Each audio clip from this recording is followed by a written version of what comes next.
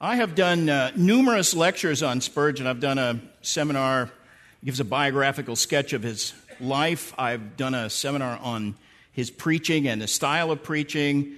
I recently did a series on his lectures to my students where he talked about pastoral theology. I did a lecture once on the spiritual conflicts that he was involved in, the doctrinal conflicts, the controversies that sort of absorbed so much of his time. And I did a seminar once, I think it may have been in one of the Sundays in July, on Spurgeon's long conflict with Joseph Parker, who was the second best known preacher in England at the time. What I want to do this morning is a subject I've always been interested in, but I've never actually covered in a lecture. And I know most people nowadays have heard that Spurgeon struggled with depression throughout his life. In fact, you'll find occasional references to the fact of Spurgeon's frequent bouts with depression in some of the biographies that were written by people who actually knew him, contemporaries of his.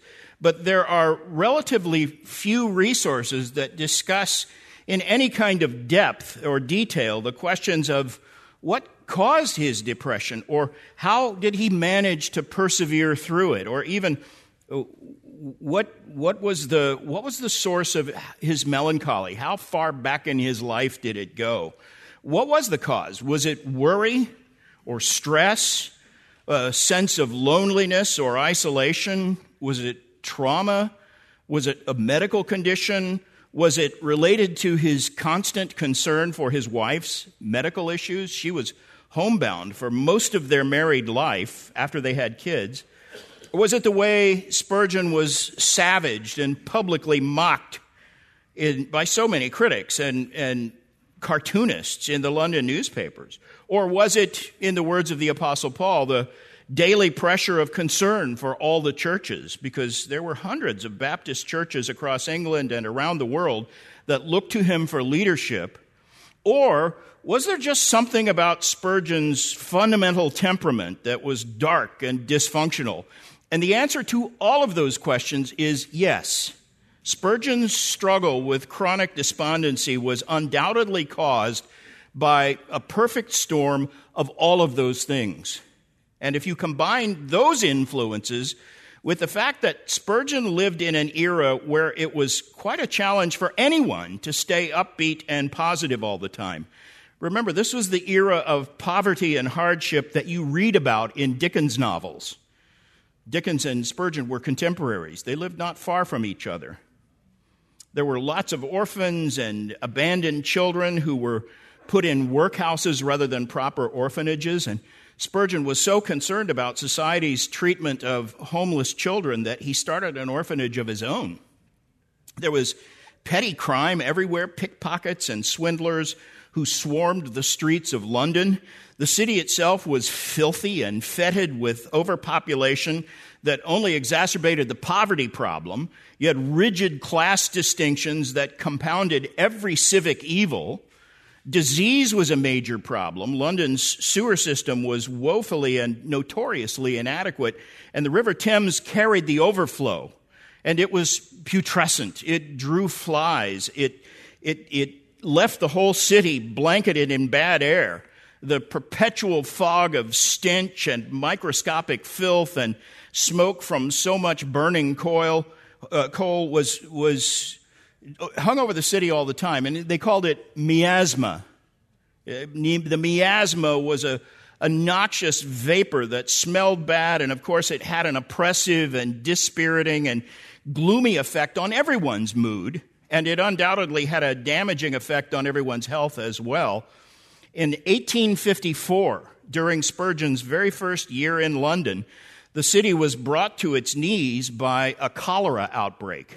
More than 10,000 people in London died during that epidemic. The statisticians mapped the locations of the first 600 people who got cholera, and they noticed that the center of the outbreak was at the intersection of Broad Street and Cambridge Street in the Soho district.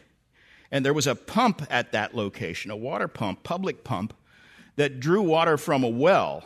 and sewage had seeped into the groundwater, and although no one fully understood why at the time, this was the chief source of the cholera outbreak. So officials took the handle off that pump so that people couldn't use it, and the epidemic began to abate, but even after the removal of the pump handle, an additional 3,000 deaths from cholera were added to the death toll. All this lasted more than a year, and Spurgeon, who was still a newcomer in London, was strongly advised by the experts of the day to stay as quarantined as possible. Most of the experts actually believed that cholera was spread through invisible particles in the miasma. And remember, this was 1854. It wasn't until 7 years later that Louis Pasteur proposed germ theory and explained that many diseases, including cholera, are spread by microorganisms, and polluted water is filled with dangerous microorganisms. But in 1854, no one knew that for sure, but it was a fact that the source of the cholera epidemic in London was polluted water, mostly from that pump, but also some of the water companies were selling polluted water. So the removal of that pump handle in Soho was a turning point. That was one of the very first really clear signs that polluted water, rather than the miasma, was the source of infection. And for his part, Spurgeon simply trusted the providence of God with his own life. He kept up a normal schedule of pastoral visits to the sick even, and ministering to the people in his congregation who were bereaved. And he did this without hesitation throughout the pandemic. He credited the Lord with keeping him free from the disease, but still, that was a bleak way to spend his first year in London.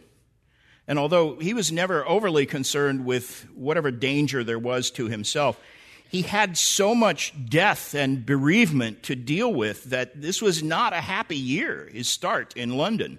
He was literally still a teenager at the time. He was just 19 when he went there. And he was dealing nonstop for a year with grown-up sorrows and literally hundreds of bereaved families. And it's worth noting, by the way, that famous public calamities dominated London both at the beginning and at the end of Spurgeon's ministry in the city. In 1888, just 4 years before Spurgeon died, Jack the Ripper was terrorizing Whitechapel, which was less than 2 miles from the Metropolitan Tabernacle. 1988, by the way, was the same year the Baptist Union formally censured Spurgeon, and that plunged him into depression as well. He died 4 years later, surrounded by controversy. And you know, I'm sure, that although the Ripper openly taunted the police with letters and newspapers, and he put graffiti on the wall and all that, Jack the Ripper was never conclusively identified. And when Spurgeon died, thousands of Londoners were still living in terror because of the fear of his crimes. So again, his ministry spanned a time in London that was a difficult time to be upbeat and cheery. Spurgeon had such a compassionate heart and such a keen mind and such a sensitive temperament that he simply could not dismiss from his mind all of the misery and misfortune that enveloped him as a pastor, with so many suffering people in his flock. The catastrophic fruits of sin surrounded him constantly, and the endless awareness of that was like a spiritual miasma that kept him on the precipice of profound sadness literally all the time. It would have been deemed inappropriate in the Victorian era for his biographers to talk about that too much or delve too deeply into what was considered a totally personal matter. The question of what was the source of Spurgeon's melancholy just wasn't discussed in those early biographies. Clinical analyses of depression, that would have been considered as personal as any other medical question in Victorian times. You just didn't discuss such things openly. But there have been a couple of recent 21st century works that have explored the issue of Spurgeon's depression, because we live in an era where how you feel is generally considered to be more important than how you think or what you believe. And our generation, frankly, could learn a whole lot from Spurgeon and how he dealt with his miseries in private before God. So here are a handful of resources on the subject. Slide 1. Zach Eswine published a book in 2014 titled Spurgeon's Sorrows. This is a pastoral treatment of the subject, and Eswine's obvious aim is to offer help and encouragement for readers who are struggling with their own, feelings of despondency. Parts of this book are focused on the issue of depression in general, more than on Spurgeon's personal battle with gloom and discouragement. And that's probably fitting if the author's motive is to help people who are struggling with their own depression. But along the way, he also brings up many good facts and quotations from Spurgeon, giving us some fresh insight into how Spurgeon struggled with depression. So it's an informative book. Here's a second, more clinical treatment of Spurgeon's depression. This is Elizabeth Scoglin's book, Bright Days, Dark Nights. This was first published by Baker in the year 2000, so it's a little more than 20 years old already. The author of this book is a licensed counselor whose approach to counseling integrates more from secular psychology than we would, all of us, like to see. But overall, I think the research she has done into Spurgeon's miseries and her analysis of why he felt so much sorrow and how he dealt with it, all of that is very helpful. If you want to study Spurgeon's depression further or even more intently, there have been a few academic papers that have been published on the subject.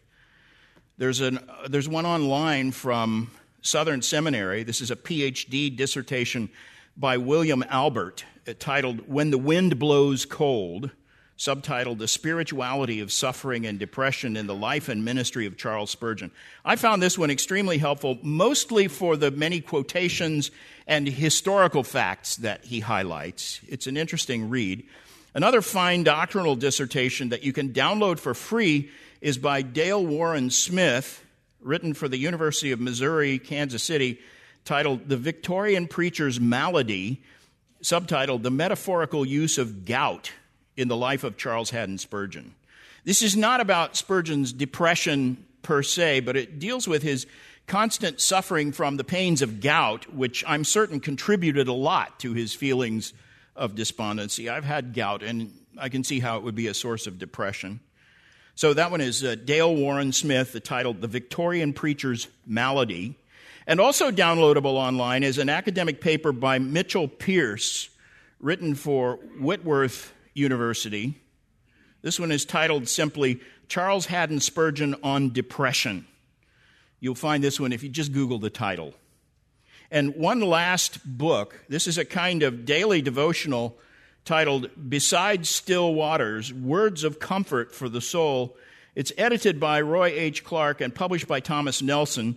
And it's a collection of modernized excerpts from Spurgeon's messages and his writings. The daily entries that have been chosen are filled with consolation and encouragement for the reader who's suffering from any kind of grief or trial. It has 365 one-page excerpts, so it would serve as a daily devotional for a whole year. I think that's what it was written for, though it's not lined out by calendar days. It's just 365 pages, and each page has an entry. And I'm not keen on modernizing Spurgeon. There's not much, in this book, not much documentation either that points you to the source of what this editor is using from Spurgeon's published material. Those would be my only two criticisms. But the substance of what Spurgeon said is there, and if any quotation in this book strikes you as particularly worthy of a requote, it's usually not that hard to find the original source. But the best feature of this collection is the way it goes through every book of the Bible in order. So I said it's not lined out by calendar dates, but it is lined out by biblical order. It follows the order of the canon. And it has an entry from every book of Scripture except 2 John, which I'll mention later. That's the only book Spurgeon never preached from, the little epistle of 2 John. Anyway, this book is still in print. Darlene and I each ordered a copy independently of each other, and it arrived yesterday. All right, so you can go back to the next slide. It's just the generic one. I was recently discussing Spurgeon's struggle with depression with a friend who told me that he thinks all the postmodern talk about Spurgeon's melancholy is just overblown, because he insisted Spurgeon could not have been a gloomy person. And these were his arguments. He pointed out that depressed people aren't usually very productive. They go to bed and try to sleep off their feelings of despair. And it would be hard to identify anyone who was more productive than Spurgeon. All the sermons he preached, all the books he read and reviewed, all the books he wrote, the magazine he edited, the pastoral work he did, the many institutions he founded, including 2 orphanages and a college. So his output, especially given that he died at age 57, just makes me ashamed of what I've accomplished in my life. But his output equals or exceeds that of the best-known workaholics in church history. In fact, the collection of his sermons alone, the published sermons, has more words than the entire Encyclopedia Britannica. It's a more valuable set of books than the Encyclopedia, too, in my estimation. And furthermore, my friend said, Spurgeon had a keen sense of humor that you will immediately detect if you read almost any sampling of his published works or any random sermon. There's always a note or 2 or 3 or 4 of humor built into it. His book, John Plowman's Talk, Plain Advice for Plain People, is as witty as it is full of insight, and his sermons, and especially his articles in The Sword and the Trowel, his magazine, are full of stuff that will make you smile or laugh right out loud sometimes. There's a story that a 19th century Karen once took him to task for making people laugh while he's preaching. She said, a sermon is no place for humor. You shouldn't do that. She scolded him. And so he said to her, ma'am, if you knew all of the amusing thoughts that occur to me while I am preaching that I never say, you'd be congratulating me on my restraint. Spurgeon worked during the week from home. He had a big library in his home, and that's where a huge table, he and his secretary sat there editing things, writing things, working throughout the week. And there were always deacons at the church on duty who could help deal with the pastoral needs of people who might come in off the street during a weekday. But it was also well known that Spurgeon worked from home, and so needy people frequently would show up at his residence asking him for financial help or pastoral counsel or whatever. And so to protect his time, unless the need was urgent, or if the need was specifically great and only Spurgeon could deal with it, or especially if the counsel or assistance that they needed was time-consuming, Spurgeon would actually write a little note to the deacons at the church, and he would seal it in an envelope, and then the needy person would carry the sealed note to the deacons with Spurgeon's instructions on what to do. And there's a file of these handwritten notes still in the possession of the Metropolitan Tabernacle in London. I once suggested to the pastor there, Peter Masters, that they should publish those notes because it seems to me I'd love to read the pastoral wisdom in those notes. But Dr. Masters said that since Spurgeon himself meant those notes to be private, the church still wants to honor his wishes on that, and they're probably right. But he described one of those notes for me, and he said it was a woman who had come seeking financial help, and he sent her with a sealed note to the deacons, and the note says, and I'm paraphrasing, but this is the gist of it, the note says, I believe this woman's needs are real. Do whatever you can to help her, but be forewarned, she talks like a parrot with its tail on fire. So Spurgeon did have a lively sense of humor, and his humor frequently came to the fore. It was always tasteful and sometimes even edifying, but he was truly funny, and sometimes he was even mischievous in his playful humor. There's a whole chapter about his sense of humor in the autobiography that his wife and secretary assembled after he died. If you want to look it up, it's chapter 81 in the original version of the 4-volume biography. It's titled Pure Fun, and it's just a series of anecdotes about humorous things he did and said. And all of that is to say that Spurgeon didn't typically wear the signs of his depression on his sleeve or on his face. But if you read his letters and sermons attentively, it's obvious that his struggles with depression were deep and frequent and troublesome to him. He usually kept his sorrows from dominating his dealings with other people. He usually didn't announce or publish the fact that he was downcast. But anyone who knew him intimately, all of them testified that the battle against chronic sadness was a perpetual struggle for Spurgeon. So let's talk about the nature of Spurgeon's private struggle with depression and his uncanny ability to hide his gloom from everybody around him. I contend that Spurgeon's disposition was prone to sorrow even from early childhood, and there were several factors that made his childhood very difficult. When he was just 18 months old, Spurgeon was sent to live with his grandfather in Stambourne, and we don't have any definitive record on why he was cared for by his grandparents at such a young age and for so long, because he stayed there until he was 8 years old. But it's fairly easy to guess what was going on. What we do know is that Charles's mother was pregnant with a second child when he was sent to his grandfather's, and in all probability there were problems in the pregnancy that kept her bedridden and unable to care for an 18-month-old. And again, Victorian rules of propriety would not permit it to be mentioned if that were the issue. Spurgeon's mother, we know, ultimately gave birth to 17 children,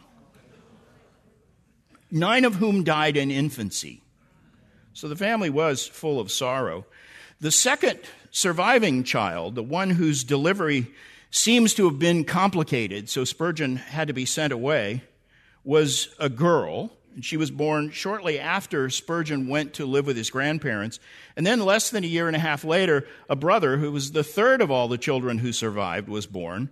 That was less than 2 weeks before Charles's third birthday. His parents now have 2 infants in the home to care for. So he stayed with his grandfather. And assuming that his mother suffered from some kind of infirmity, it's understandable why he didn't return to his parents' home until he was nearly 8 years old, because by then he had 3 younger siblings. He was old enough to be a helper to his mother. And by the way, Spurgeon always spoke of his mother with genuine warm affection. Although he lived away from her for most of his first 8 years, they developed a close relationship, and he loved her dearly and credited her to be the one who had prayed for his salvation. He believed he would maybe not have come to Christ if it had not been for the earnest prayers of his mother. Anyway, except for holidays and rare visits, he was separated from his parents for most of his first 8 years. Now, how far was the distance? If you drew a straight line from Kelvedon, where Spurgeon was born, to Stambourne, where his grandfather was serving as a pastor, it's just 15 miles as the crow flies, but it was and still is a 25-mile journey by road, and that wasn't such an easy matter in horse and buggy times, especially for a busy pastor to take his grandson to see his parents. So I don't think those visits were as frequent as maybe we would like to see, but Spurgeon's grandfather was a busy pastor, and in fact, as a toddler, Charles was cared for mostly by his aunt. She was his father's sister named Anne, and she remained single all her life, living at home with her parents. She's the one who taught Charles to read early, and he became a voracious reader. By age 6, he had taken a keen interest in his grandfather's pastoral work. He would go with his grandfather on visitation. And he also started reading his grandfather's theological books at a surprisingly young age. By 7 or 8, he was reading Puritan works by authors like Thomas Watson and Thomas Brooks and his favorite, John Bunyan. And through those influences, and because of the preaching of his grandfather, Spurgeon became keenly but privately aware of his own need for salvation. the guilt of his sin. He felt all of this deeply. From a very young age, he liked solitude. He would disappear at times for hours, and no one would know where he was, even as a toddler. Years later, he explained to his Aunt Anne that as a child, he used to hide in a tomb in the graveyard. They lived right next door to the church. So the graveyard was right there. And there was this altar-shaped grave marker. It was above the grave, but it was a stone altar that had a loose panel on the side, and he would pull that panel aside and go inside the altar-shaped thing and then put the panel back in place and just hide there in the darkness of this grave. He, of course, would hear his grandmother and his aunt looking for him and calling his name, but he deliberately and kind of mischievously remained silent and hidden in that tomb. In fact, here's his own description of that. I'm reading from the autobiography. He wrote this, quote, "No, I did not get into the grave, but it had a sort of altar tomb above it, and one of the side stones would move easily so that I could get inside, and then by setting the slab of stone back again, I was enclosed in a sort of large box where no one would dream of looking for me.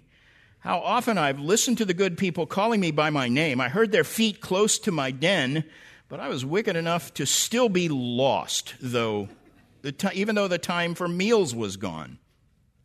Dreaming of days to come befell me every now and then as a child, and to be quite alone was my boyish heaven."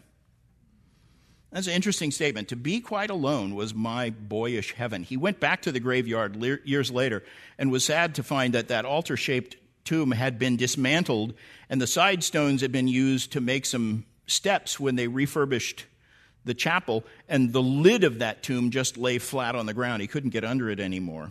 He was too big to get under it by then anyway. In fact, he described the lid on that stone structure as just 2 feet above the ground. So the space inside there would have been cramped even for a toddler. And Spurgeon is describing a time in his life when he could probably still be called a toddler. He might have been 5 or 6 years old at the most.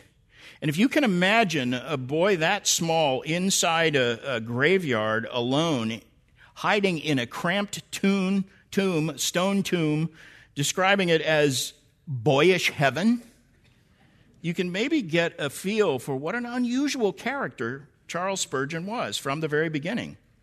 Now, I wouldn't say that he was morose or antisocial, because he wasn't. But he obviously did have some quirks in his complex personality that would probably have made him a total recluse if he weren't also so highly motivated to be a minister of the gospel. I mentioned that even at a young age, he was conscious of his sin and his need for conversion. He felt very deeply the weight of guilt for his sin. He was burdened with a sense of condemnation that seems out of proportion for his small size and his relatively innocent life. Pilgrim's Progress was his favorite book. He read it hundreds of times. In fact, his personal copy of it is on display in the library in Kansas City at Midwestern Baptist Theological Seminary. You can see it, a little pocket-sized copy of Pilgrim's Progress that he practically wore out reading. And he said he closely identified with the main character, Pilgrim, because he was dragging around this large burden of guilt, which was pictured in the book like a massive backpack or a rucksack that he carried on his back that weighed him down and made all forward progress very difficult. And Spurgeon said he secretly felt that way himself. By the time he was 10, this sense of his own soul's burden became almost unbearable for him, and he started on a quest in earnest to find salvation. Now, think about this. He was surrounded by grown-ups who might have helped him with some wise counsel, some little bit of gospel instruction. In fact, the two most important men in his life, his grandfather and his father, both were pastors, both of them capable ministers of the gospel. All of the other adults in his family, from his Aunt Anne to his mother, all of them were devoted believers who also would gladly have helped him, but he kept his struggle private.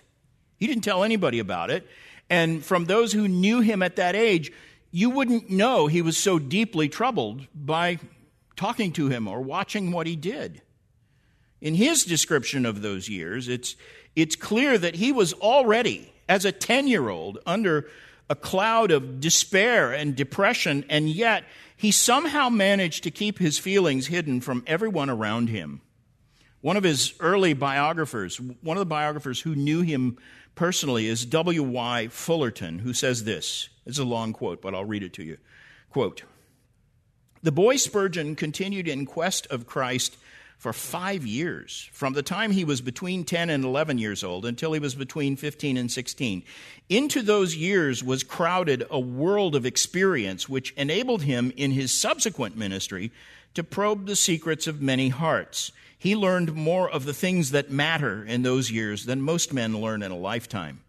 That one so young, so sheltered, trained from his babyhood in the ways of God, could have felt so much and had such exercises of soul may seem impossible. His own account of his darkness and despair may appear exaggerated, but those who are well versed in the ways of God will understand." Fullerton says, "It must not be supposed that the lad became morbid during those years. He lived two lives. One, keen, natural, bookish, observant. The other, absorbed, fearful, doubting, insurgent. If he had spoken of his trouble, there were those around him who could perhaps have helped him out of it. But he battled alone, hiding his thoughts from them all, save once when he spoke to his grandfather of his fear of being a lost soul, and he was somewhat comforted for a while. But even that didn't last, and Spurgeon's anguish was amplified by the fact that, and this was a characteristic that followed him through his life, he refused to deal superficially with questions of sin and guilt or issues like divine judgment and eternity. Fullerton says this, "He would not believe because others believed. He must have an assurance of his own. He would not rest until he knew." And so his quest for salvation continued for a full 5 years. All of this private agony for him for 5 years.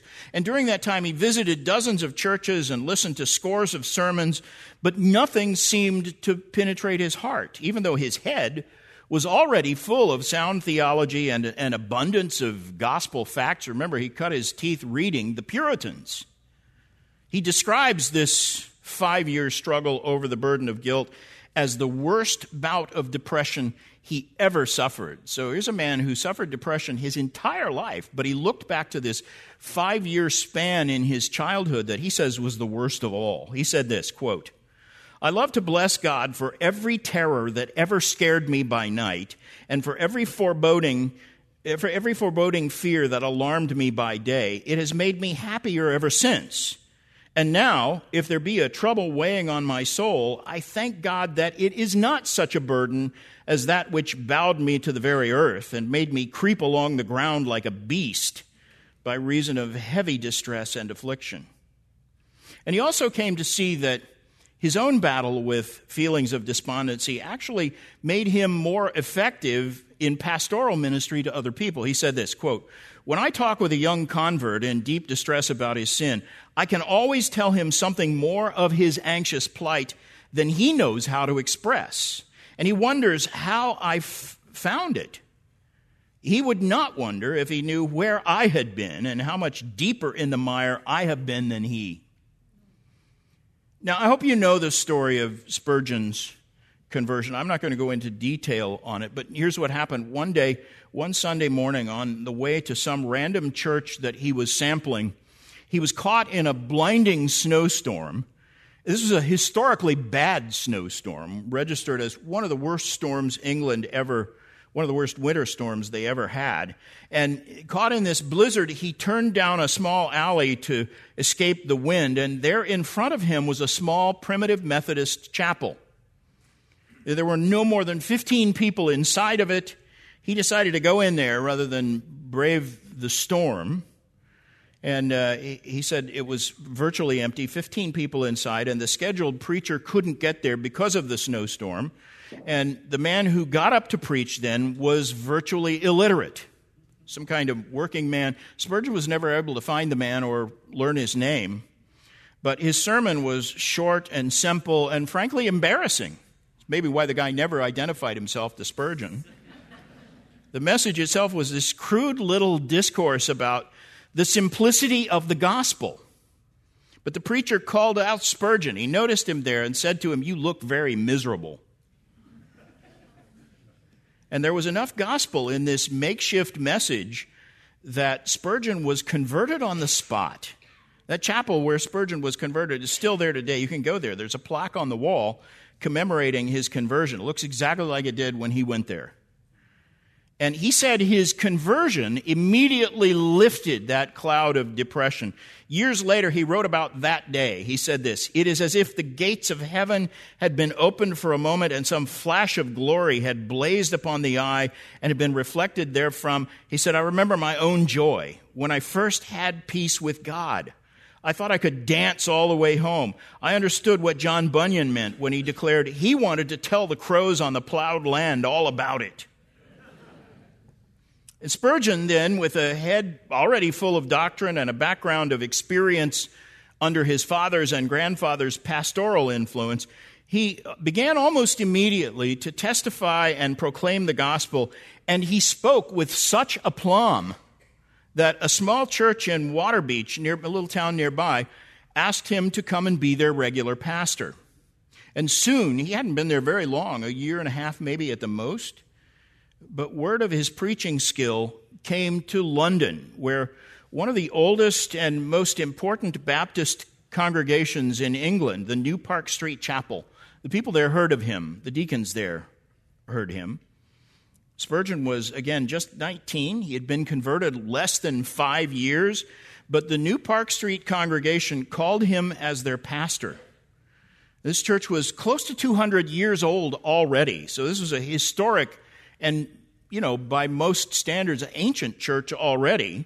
And in fact, 3 of the greatest Baptist luminaries in history had each pastored that church over the century and a half leading up to Spurgeon's time. The church's founding pastor was Benjamin Keach, who was a magisterial Baptist, one of the original London Baptists. He led that church for 36 years in the 1600s during the Puritan era. John Gill, who is arguably the most learned and influential Baptist commentator ever, I still use his commentaries, he pastored that church for more than 50 years in the 1700s.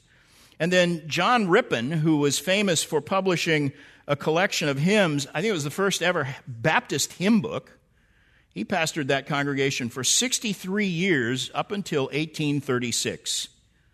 That was just 15 years before Spurgeon came and preached the first time at the New Park Street Chapel.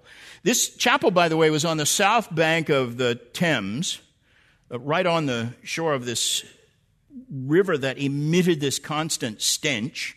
It was, if you know London, you want to know where it was located pretty much right where the reconstructed Globe Theatre is today.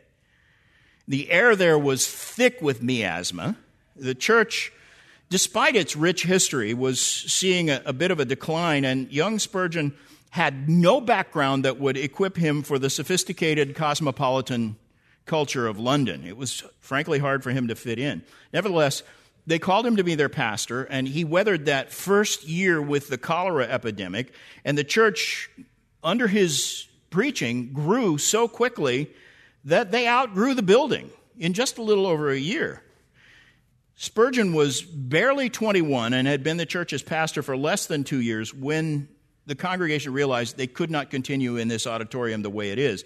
And so in early 1855, they temporarily moved their services from the New Park Street location so that builders could refurbish and expand the building. That was the original plan. They met for a month at Exeter Hall, which was a 4,000-seat venue. Again, if you know London, it was located in the Strand, right across the street from the Savoy Hotel. There's another hotel there now. But then it was Exeter Hall. This was well known as a evangelical gathering place. It was born out of the anti-slavery movement in the 1830s. The building was now more than 20 years old, and it was beset with serious acoustic problems. Most speakers could not make themselves heard. There was no amplification, obviously.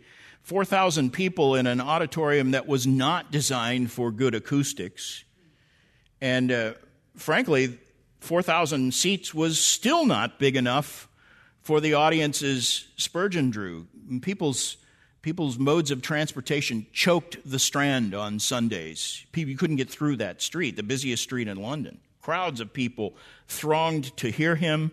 He literally could have filled any auditorium in London. But at the time, Spurgeon was being subjected to bitter criticisms from other ministers and political cartoonists and anonymous writers in the newspaper and city officials, all of them criticizing him. Some of his critics were scandalized that a congregation of Christians would meet in a public hall rather than a church building. Others accused him of undue pride or arrogance unbefitting a minister because he wanted to even gather such large audiences. And we know that those early critics caused him much distress because he said so. He wrote that year in a private letter to his fiancée, quote, "I am down in the valley partly because of 2 desperate attacks upon me." And then in a sermon a couple of years later, he said, quote, "When a slanderous report against my character came to my ears, my heart was broken in agony." Nevertheless, the more he was criticized, the more he learned to endure it patiently. And as he established himself in London, he also began to garner more praise than criticism. The critics turned in his favor, or the critics went away, and people who wrote about him wrote positive things, and ironically, that made him melancholy. He said this, quote, "It always makes me feel sad, so sad that I could cry. If I ever see anything praising me, it breaks my heart. I feel I do not deserve it. And then I say, now I must try to be better so that I may deserve it." See, he learned to take the abuse. He said, if the world abuses me, I'm a match for that. I begin to like it. But he never was totally comfortable with all the praise. And by the time the enlargement of the New Park Street Chapel was complete, the building was already insufficient.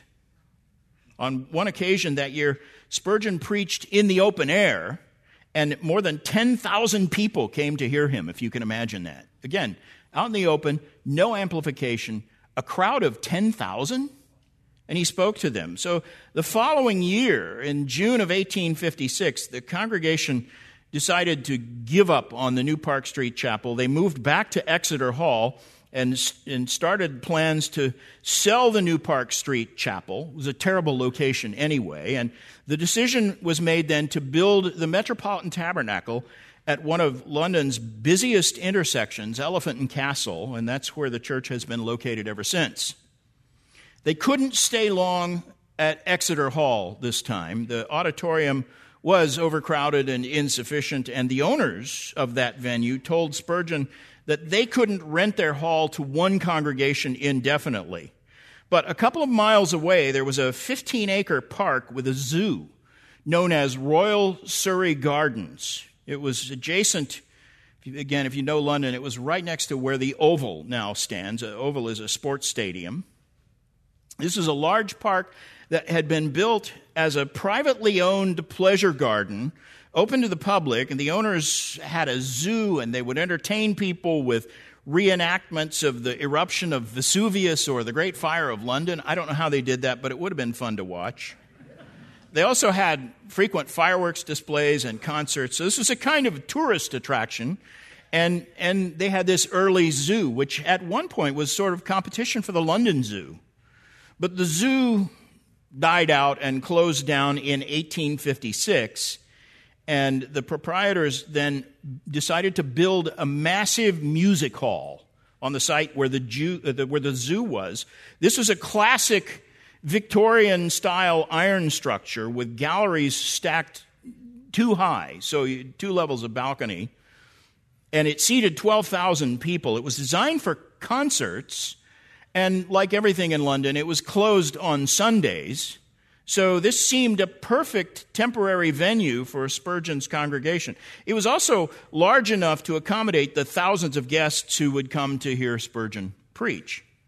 And the very first time the congregation met there, It was the evening of Sunday, October 19th, with the building packed, and still there were thousands outside who couldn't get in.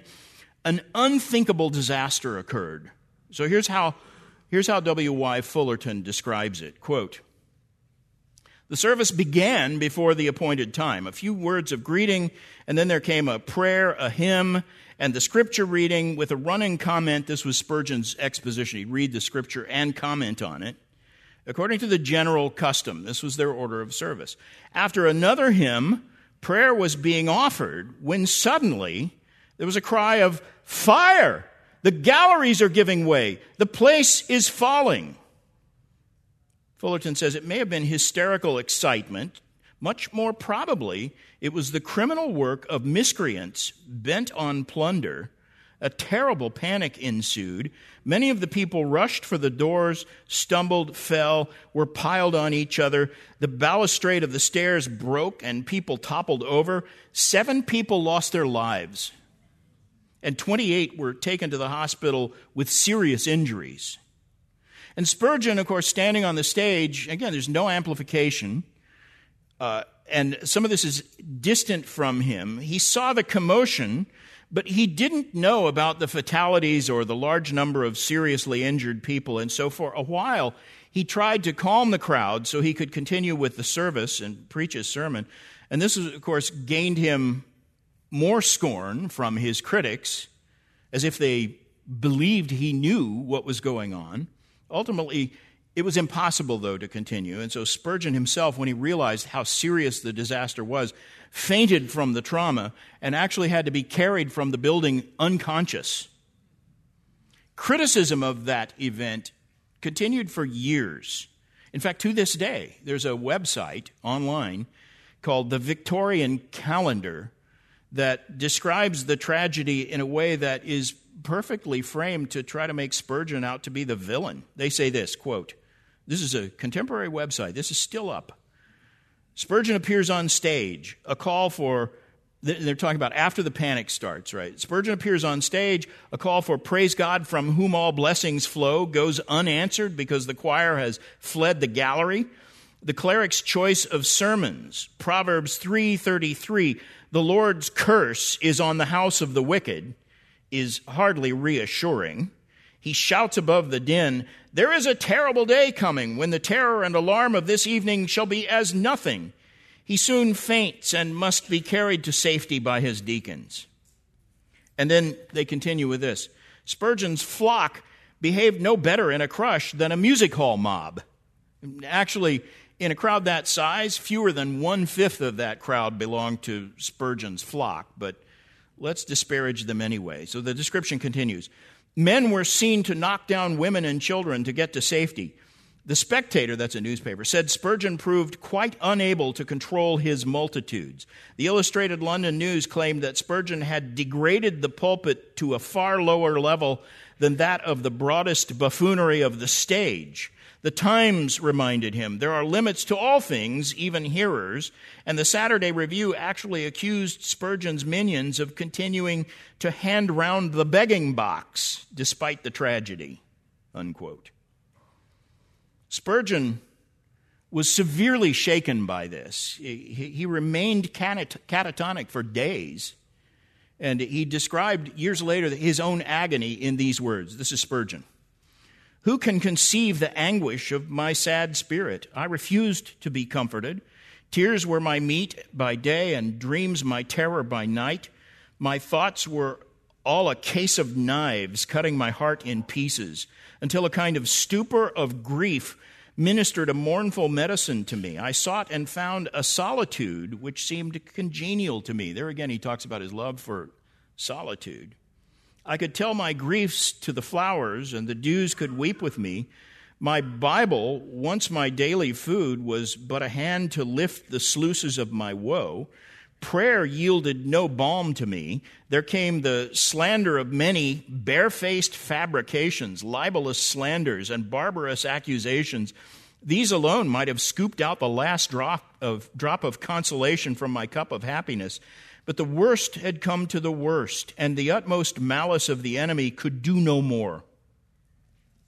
Now, It's my belief that Spurgeon never did fully recover complete peace of mind after that incident. Today, they'd label it PTSD, because for years afterward, possibly for the rest of his life, little things would remind him of that night, and he would be swept under by a new wave of sadness. He wrote, "A word about the calamity and even the sight of the Bible brought from me a flood of tears and utter distraction of mind." He wrote an article where he recorded the story of the music hall disaster several years later, where he dealt with it in great detail, writing a long article that stands as chapter 50 in the autobiography, so you can look it up and read it. And in fact, it is a must-read if you want to understand the depth of Spurgeon's depression. You can feel his fresh anguish as he's writing about this thing that happened decades ago. This is perhaps the most poignantly personal thing Spurgeon ever wrote. And remember, he was only 22 years old when the Surrey Gardens Music Hall disaster occurred. He's still very young. He carried the grief of that for the rest of his life, 35 more years, as if it were fresh sorrow. But I would say that still is only one factor that contributed to his suffering. An even more personal and literally painful factor was health-related. Spurgeon inherited a proclivity to kidney failure. He ultimately died of Bright's disease, which that's what they called it in those days. It's better known these days as nephritis. It's a failed kidney, basically. And the symptoms are a cornucopia of pains and physical limitations, and these issues troubled him actually from a very young age. The spirit was willing, but the flesh was weak, and he simply did not have a strong constitution. He had never been particularly robust, and in fact, Spurgeon himself suggested that his preference for serious study and reading, even as a child, may have contributed to his health problems. The biographer Fullerton says it like this: when at 40 years of age, Spurgeon lectured on the subject young men, he said in all seriousness that he was an old one. He's only 40 years old, calling himself an old man. And then Fullerton quotes from that lecture where Spurgeon says this, quote, "I might have been a young man at 12, but at 16 I was a sober, respectable Baptist parson sitting in the chair and ruling and governing the church. And at that period of my life when I ought perhaps to have been in the playground, developing my legs and tendons, which no doubt would have kept me from the gout now, I spent my time instead at books, studying and working hard and sticking to it, very much to the pleasure of my schoolmaster." Now, Spurgeon was probably wrong to think that exercise in his teenage years would have kept him from gout. Gout was no doubt related to his kidney failure. Gout, is caused by too much uric acid in the blood, and it attacks the joints, and it is supremely painful. And Spurgeon suffered from it almost constantly. His health worsened every winter. The cold weather made it worse. And so by 1871, when he's only 37 years old, he started taking his vacation at the peak of winter so that he could travel to a warmer climate.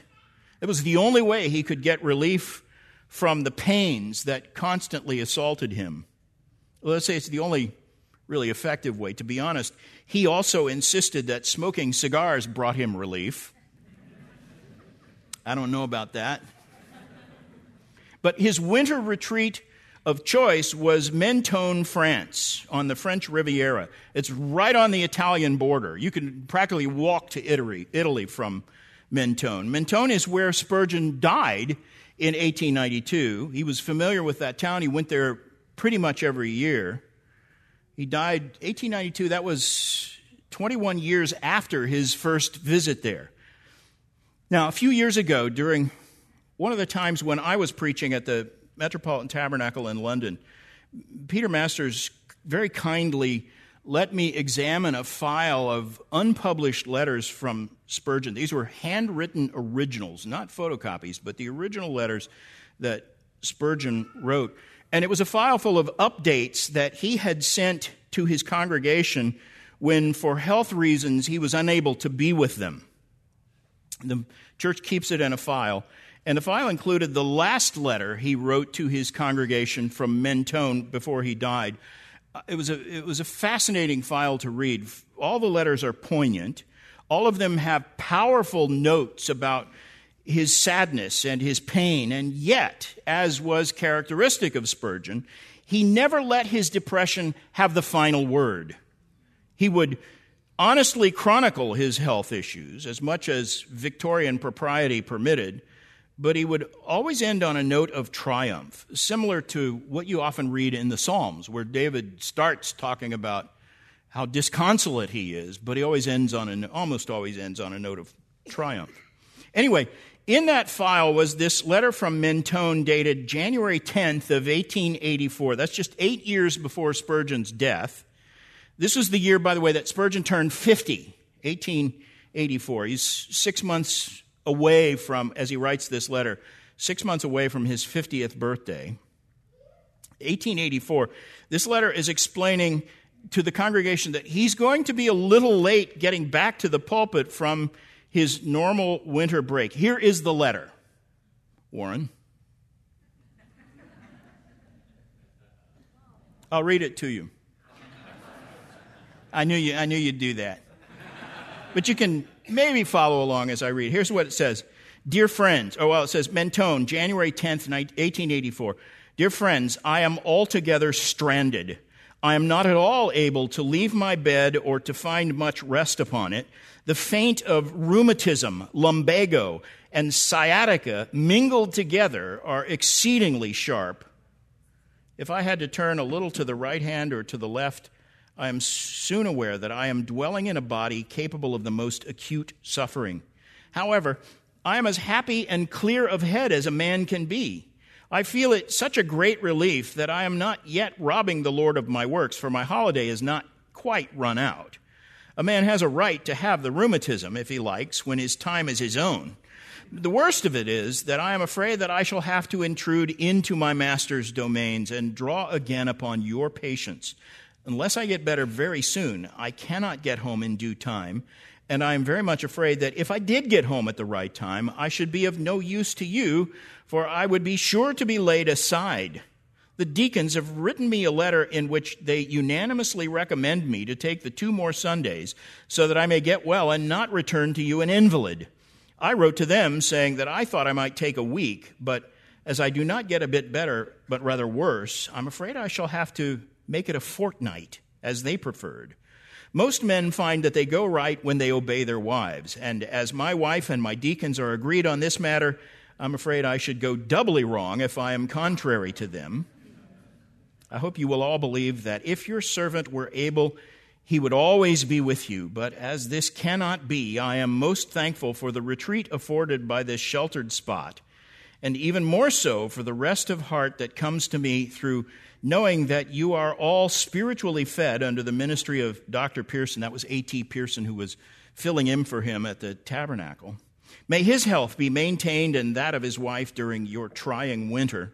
You may feel sure that I'm doing pretty well, or the doctor would be looking me up. When he next calls, I will have a bulletin from him. Until then, you may rest in peace about me.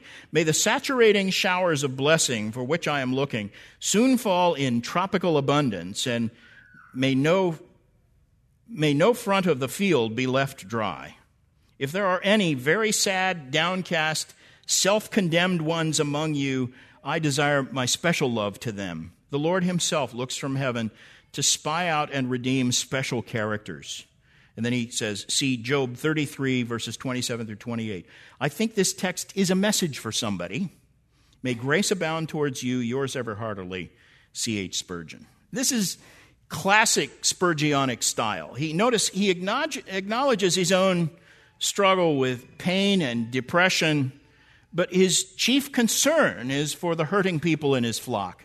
He tells them not to worry about him. He says, the doctor's fine with me. Even though he's chronicled all these ailments, he doesn't want people worried about him, but he also doesn't want to surprise them with a late arrival, and he knows he's going to be at least 2 minutes late. His chief concern is for the people in his flock. Elsewhere, whenever he spoke of his pain, he would always be careful to mention his blessings as well. And there's another one of those letters that he wrote from his sickbed to the church. This one was written from Spurgeon's home in Norwood, that's a south suburb of London, where Spurgeon at the time was bedridden with pain and illness. The date on this one is January 1881. And in fact, notice the date on this letter is exactly 3 years and 1 day earlier than the other letter that I just read. This one was written, it's significant because it was written 1 day after the Spurgeon's 25th wedding anniversary.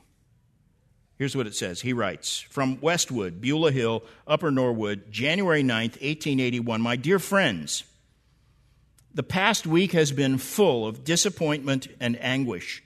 My pain came upon me in furious gusts and beat me back when I thought I was within sight of shore.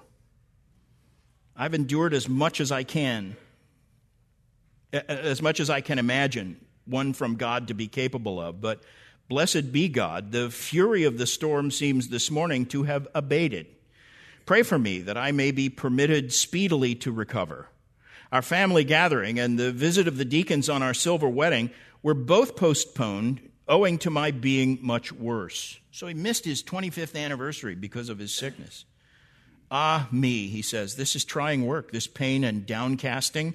Still, through your prayers, it will pass away.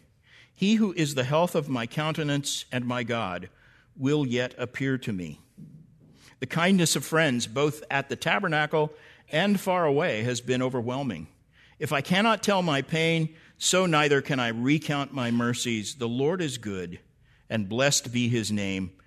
Receive my grateful love. Yours in Christ Jesus, C.H. Spurgeon. So there you see his determination to make more of God's mercy than he made of his own pain. That's the thing that enabled Spurgeon to weather so much sorrow and so much pain. You wonder, how did he get through all of this? How did he stay productive? It's because he purposely focused his mind and heart on the blessings God had given to him rather than the pain he suffered. You can switch to the next slide now.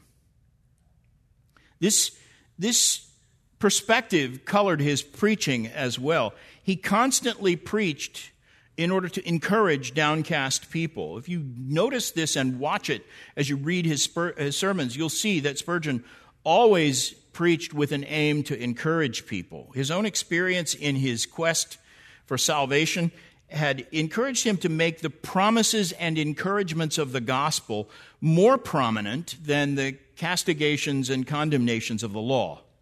You know, both law and gospel are essential. He didn't denigrate the preaching of the law. Spurgeon preached the whole counsel of God. But even when he was preaching on a text that highlighted the law's condemnation, he never left his sermon without making the good news of the gospel stand out as boldly as possible. You'll never find a Spurgeon sermon that doesn't have the gospel in it. And he did strive to preach the whole counsel of God. You can look over the course of his whole career. Spurgeon, as I said, preached from every book of Scripture except 2 John, which is a very short epistle. We can forgive him for that one omission, because he chose these texts at random. But it shows you the span of his coverage, how familiar he was with all of Scripture, even the minor prophets. He rarely preached more than 2 sermons on any one text. He did sometimes, but when he did, his second visit to a previously used text would always be a fresh sermon, completely new. He didn't do what I did. I'll recycle the same old sermon with the same outline and the same content and just hope nobody remembers what I said 10 years ago. He preached for decades, and he never did that. Always a new sermon. He didn't reuse the same outline. He didn't recover the same material with the same flow of logic. He said there were several things he said more than once, important truths that he would stress, but he never re-preached the same sermon to the same congregation. But there was one passage that he preached on at least 10 times, and it's Isaiah 61, verses 1 through 3. That text says this, and I want you to notice as I read that passage how many references it makes to lifting up the downcast. Isaiah 61, the Spirit of the Lord Yahweh is upon me, because Yahweh has anointed me to bring good news to the afflicted. He has sent me to bind up the brokenhearted, to proclaim release to captives and freedom to prisoners, to proclaim the favorable year of Yahweh and the day of vengeance of our God, to comfort all who mourn, to grant those who mourn in Zion, giving them a headdress instead of ashes, the oil of rejoicing instead of mourning, the mantle of praise instead of a spirit of fainting. So they will be called oaks of righteousness, the planting of Yahweh, that he may show forth his beautiful glory. Spurgeon loved that text, and you can see why. I mean, it defines how he dealt with his own depression. His sermons and his commentaries are full of rich insights on the subjects of suffering and grief and depression and pain. In fact, let me give you just one more sample. In The Treasury of David, that's Spurgeon's massive multi-volume commentary on the Psalms, he comments on Psalm 42, verse 5. He's quoting a short sentence, first of all, from John Trapp. Trapp was an early Puritan writer in the first part of the 1600s. He wrote a commentary that's still used by many today. It's quite good. Spurgeon quotes him and then comments on, and then elaborates on what he says. So here's the quote. The text is verse 5 in Psalm 42, where the psalmist writes, "Why are you in despair, O my soul, and why are you disturbed within me? Wait for God, and I shall still praise him." So here's Spurgeon's comment, and I'm going to abbreviate it a little bit. There's a few ellipses in here, but I'm reading you. I'm not changing his words. I'm just leaving a few things out. Here's what he wrote about this. Quote, "As Trapp says, David chides David out of the dumps." And then Spurgeon adds this, "And herein he is an example for all desponding ones. To search out the cause of our sorrow is often the best surgery for grief. Self-ignorance is not bliss, and in this case it is misery. The mist of ignorance magnifies the causes of our alarm. A clearer view will make monsters dwindle into trifles. Why art thou disquieted within me? Why is my quiet gone? Why am I agitated like a troubled sea? And why do my thoughts make a noise like a tumultuous multitude? The causes are not enough to justify such utter yielding to despondency. Up, my heart, what aileth thee? Play the man, and thy castings down shall be turned to upliftings, and thy disquietudes to calm. Hope thou in God. God is unchangeable, and therefore his grace is the ground for unshaken hope. If everything be dark, yet the day will come. Yet will my sighs give place to songs. My mournful ditties shall be exchanged for triumphal paeans. A loss of the present sense of God's love is not a loss of that love itself. This verse, like the singing of Paul and Silas, looses chains and shakes prison walls. He who can use such heroic language in his gloomy hours will surely conquer. It's like he's writing there for us his own key to the way to overcome depression. And in fact, here is the key to all of this. Spurgeon's battle with depression deepened his dependence on the Lord. It forced him to resolve to seek the Lord more earnestly. It magnified his compassion for others. And it gave him an uncanny ability to reach and help people who were suffering and brokenhearted in an era that was rife with suffering and brokenhearted people. And I would urge you, as you read Spurgeon, read him attentively with these things in mind and emulate his faith. Although Spurgeon was burdened with more sorrows than you and I are likely to ever have to bear, he never milked his suffering for victimhood status. Instead, he let it turn his heart towards God and seek his grace that much more earnestly because he knew God would answer. Go thou and do likewise. That's all I have, and we have a few minutes left, so I'll take questions if anybody has it. Just a few. Yes, sir. I'll repeat the question so we get it on the recording. Do you think what he suffered is similar to what Paul Yeah, the question is, do you think his suffering was similar to that of the Apostle Paul, as Paul describes it? Yes. In fact, that's a really good parallel to draw. You know, Paul chronicles his difficulties in one of the texts where he lists the number of times he's been shipwrecked and how much beating and opposition he's suffered. And that's where he says, and on top of all of that is the care for all the churches. And so we know that Paul was constantly burdened as well. And you can imagine Paul chained up in a dungeon for years. And people forsook him. Other Christians didn't want to be known as his friend because it would increase their suffering. I'm sure Paul had to ward off feelings of depression.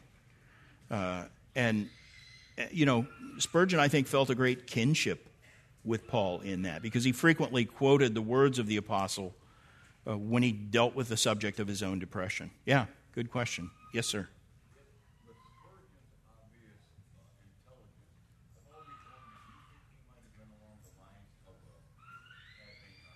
Wait, you're going to have to say that louder. I can't.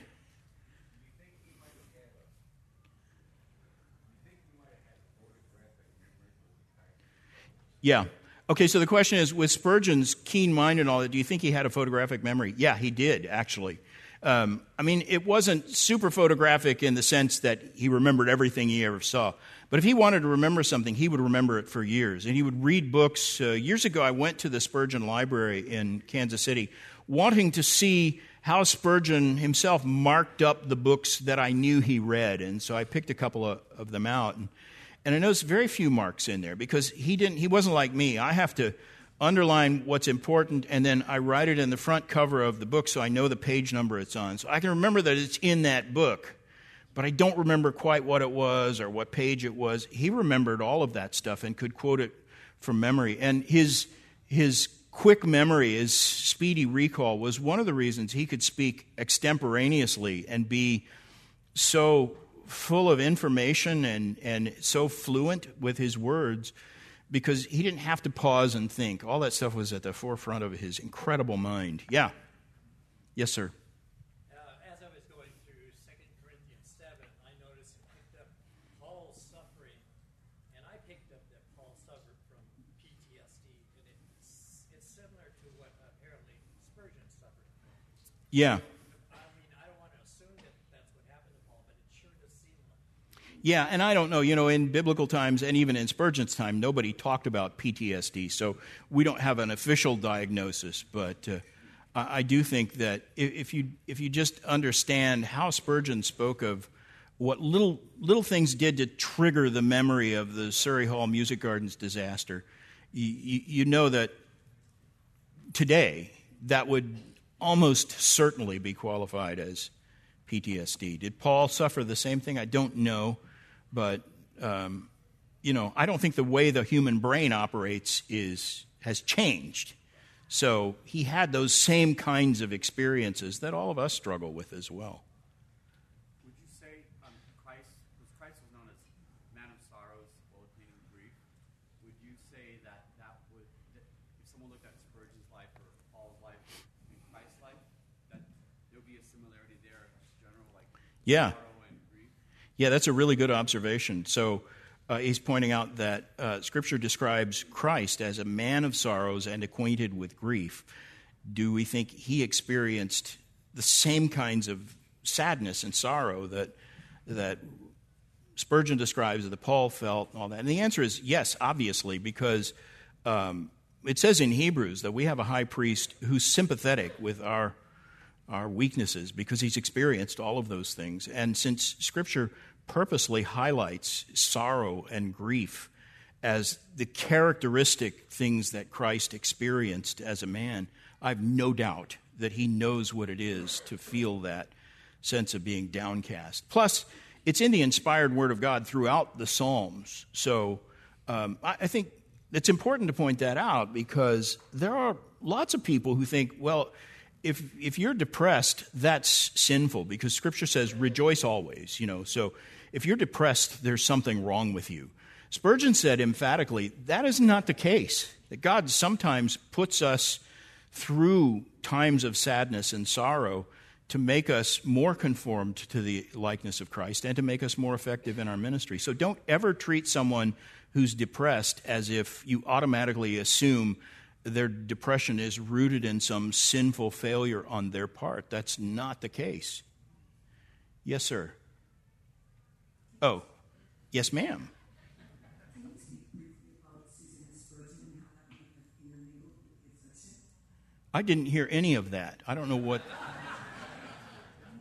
Stand up and yell it at me. Can you speak briefly about Susan Spurgeon and how Oh, her affliction would have cross-mingled with his affliction? yeah, I heard part of that. You want me to talk about Susanna Spurgeon, his wife? He called her Susie.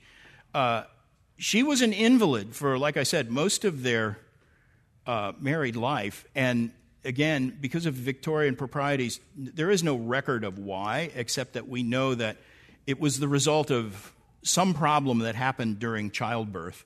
She gave birth to twins, and after that, she was basically homebound. So we don't know the nature of her difficulty, but it had something to do with complications from childbirth that she never fully recovered from. What she did, though, and she was not a morose person either, even though she was confined to home for the remainder of her life, she entertained herself by starting a ministry where she took her husband's books, copies of them, thousands of copies of them, and mailed them with handwritten notes and signatures to ministers all around the world. Every now and then, if you look in a used bookstore, if you see an old original Spurgeon book, open it and look at the flap, and it's surprising how often you'll see Susanna Spurgeon's signature inside. It was a book that she sent to some minister who needed it. So, yeah. And I'm sure that concern over her health and welfare added to the weight of his concerns. You pass the mic up one row, and we'll get one more question here.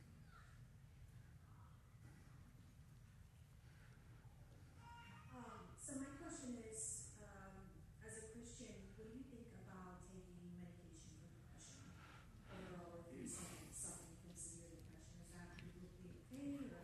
Yeah, okay, I'm not a doctor, so I don't give medical advice, but I will confess that I am extremely wary of psychotropic medicines. I think medicine that messes with your mind is dangerous. And you see it on the side effects that they list for stuff that's designed to deal with depression. The side effects are suicidal thoughts and all kinds of, demonic results. I would never take that stuff. I had back surgery a few years ago, and they gave me a painkiller that messed with my mind. After taking it for a week, I stopped. I said I'd rather live with a pain than... Besides, it didn't make the pain go away. It just made me not care about it. Which is not a good state of mind to be in, right? So I quit taking it. So if you're just asking my personal opinion, I'm wary of those kinds of drugs. But I'll try to let everybody get their own medical advice from real doctors. I'm not a doctor, and I don't even play one on TV. Next.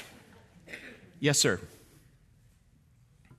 How important was it to you, and how excited were you to be able to hold those unpublished letters? Well, I try not to be an idolater, So I had to tell myself, it's not a sacred object, but it almost is. So, yeah, I took photographs of them so that I would remember. I couldn't spend the time to write them all out, so I photographed the ones that struck me the most. And this was back in 2003, I think. So I had a lousy camera. I wish I could go back and photograph those with my iPhone. They'd look a lot better. But yeah, it is quite something to hold a letter that Spurgeon wrote. I have a letter, actually, that I bought from an auction online that is an original letter written on both sides by Spurgeon to his friend Archibald Brown the day after he resigned from the Baptist Union, and he's urging Archibald Brown to resign as well. It's one of the favorite pieces of Spurgeon. It's probably my favorite piece of Spurgeon trivia that I own. But it's quite something to hold this and realize that's Spurgeon's hand. He wrote, you might have seen on some of those letters, the ink looks a little purplish. He wrote with a distinctively purple kind of ink. And I also own some of his sermon transcripts because they didn't use tape recorders. Nobody ever recorded his voice, which is a sad thing. They did have technology where they could have, but nobody ever recorded Spurgeon's voice. But his sermons were recorded by stenographers, there would be 2 or 3 stenographers in every service taking down in shorthand what he said, and then that would be transcribed and given to him at the first of every week, and he would go through the transcript and make his own editorial changes to his sermon, and then that would be published. And I have several sheets. I have a stack of sheets of sermon transcripts that he's edited, and you can always tell his edits because it's written in that distinctively purple ink. And yeah, it's like holding a piece of church history. Also, this is well known, I keep John MacArthur's notes that he used to throw away. His scribbled notes on yellow legal page that he took random reading notes before he actually wrote the notes he preaches from. I have a cabinet full of those that my grandchildren will sell on eBay.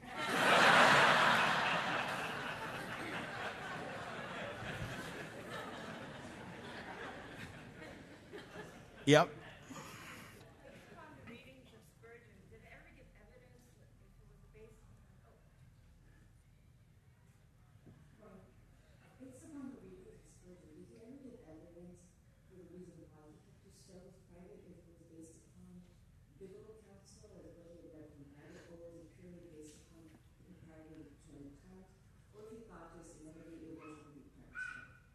Okay, so the question is can you tell why he kept his struggles so private? Was there a biblical reason for that or whatever? I don't think so. I think it was just a reflection of his personality because it started at such a young age. When he was still literally a child, he kept those kinds of things secret. It was probably also shaped into his character by just the nature of Victorian culture. Victorians, it's interesting what in the Victorian age was deemed private or unspeakable. It was a huge change from years before. It's why you read Luther, and he was very free with his language, even to a fault. He'll use profanities sometimes and talk about things that would be improper to talk about in mixed audiences and all that. No Victorian would do that. The rules of public discourse were very strict. And talking about personal medical issues or even your state of mind in a public way, it just wasn't done much. So, I think it was a good thing for him to deal. You wish as you read it that he hadn't been so private, that somebody could have helped him. But on the other hand, he himself said that the fact that he wrestled with these things just between him and God helped to shape his character and embolden his own faith. So in the long run, I wouldn't say it was a bad thing for him. Yes, sir. I had a thought. I've read The Forgotten Spurgeon 3 times, and always blessed me that John MacArthur said that's one of his very favorite books. What was the question at the end? Would you just mention your thoughts on that great book? Oh, it's one of my favorite books, too. That's Ian Murray, The Forgotten Spurgeon. He said, John MacArthur says that's one of his favorite books. It is one of my favorite books as well. Anything by Ian Murray, in fact, I think John would say this as well, that if you listed his 10 favorite or most influential books that he's ever read, at least 4 of them would be books by Ian Murray. Anything he writes is worth reading. But what he did in The Forgotten Spurgeon, I think it was written in the 1950s. It's a fairly old book. What he did was sort of lift Spurgeon up out of obscurity, the fact that Spurgeon wasn't just this jovial Santa Claus kind of guy. He was a fighter. And by the 1950s, there weren't many people who actually had been alive when Spurgeon was alive And the lore about Spurgeon was all about his friendly, funny stuff. And Ian Murray dug out the facts from the Forgotten Spurgeon and said, this is a side of Spurgeon that doesn't get so much publicity that people today need to remember and appreciate, because it really was, and I agree with Ian Murray, it's probably the most important thing about Spurgeon was the firm stand he took for the truth, even when it cost him friends and support. He was a fighter, and that was a good thing. I'll take one more question. Where's the other mic? Okay, way in the back corner. Just stand up and yell it. You mentioned a lot about critics that always try to put him down. So around the time he was there, the leads, the new concept of liberalism and wokeism, including Karl Marx, were living in London around that time. Has he mentioned anything about that pressure that we're living today, that he lived in the society, and his input to offset that? But in one of the letters, from what I learned, Karl Marx has said, why is it that the society is not changing? And people said the answer was Yeah. In fact, so I think I got all of that. He was a contemporary of Karl Marx, who lived in London at the same time as Spurgeon, contemporary of Dickens, and lots of stuff going on in London at the time. Did Spurgeon ever openly address Karl Marx? No. He did. He was quite aware of Charles Darwin's influence. They were also contemporaries, and he argued strongly against Darwin's notions about evolution and all that, although Spurgeon believed in the gap theory, which is an odd interpretation of Genesis. One of the things I disagree with Spurgeon on. So he believed that the earth might be millions and millions of years old, that there's an unspoken gap between Genesis 1:1 and the next verse, I guess. And that theory has been pretty much discredited, and I think if Spurgeon thought through the biblical ramifications of it, he probably wouldn't believe it, because he just believed in the authority of Scripture. But he despised Darwinism and knew that it was going to be a bad influence not only in the world but within the church. As far as I know, he never mentioned Karl Marx, but Marx was aware of him, and Marx's closest ally was Friedrich Engels.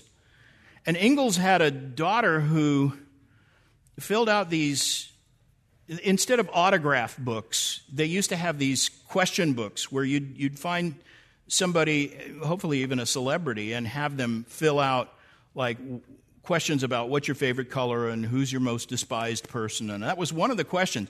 What person do you most despise? And Engels answered on his page, Spurgeon. So they were aware of Spurgeon, and they despised him. There was nobody in England in the late 1800s who didn't know about Spurgeon. He was literally the most famous man in the country, and in fact, comments were often made that he was more famous than the prime minister. And prime minister was Benjamin Disraeli, who was quite famous, but Spurgeon was better known. It's kind of odd when you go to London today, not many people remember Spurgeon. I've had Londoners say to me, who is he? But in his day, he was the most famous person in the country. And so all of those people were aware of him. But as far as I know, he never said anything about Karl Marx. He wouldn't have liked him, of course.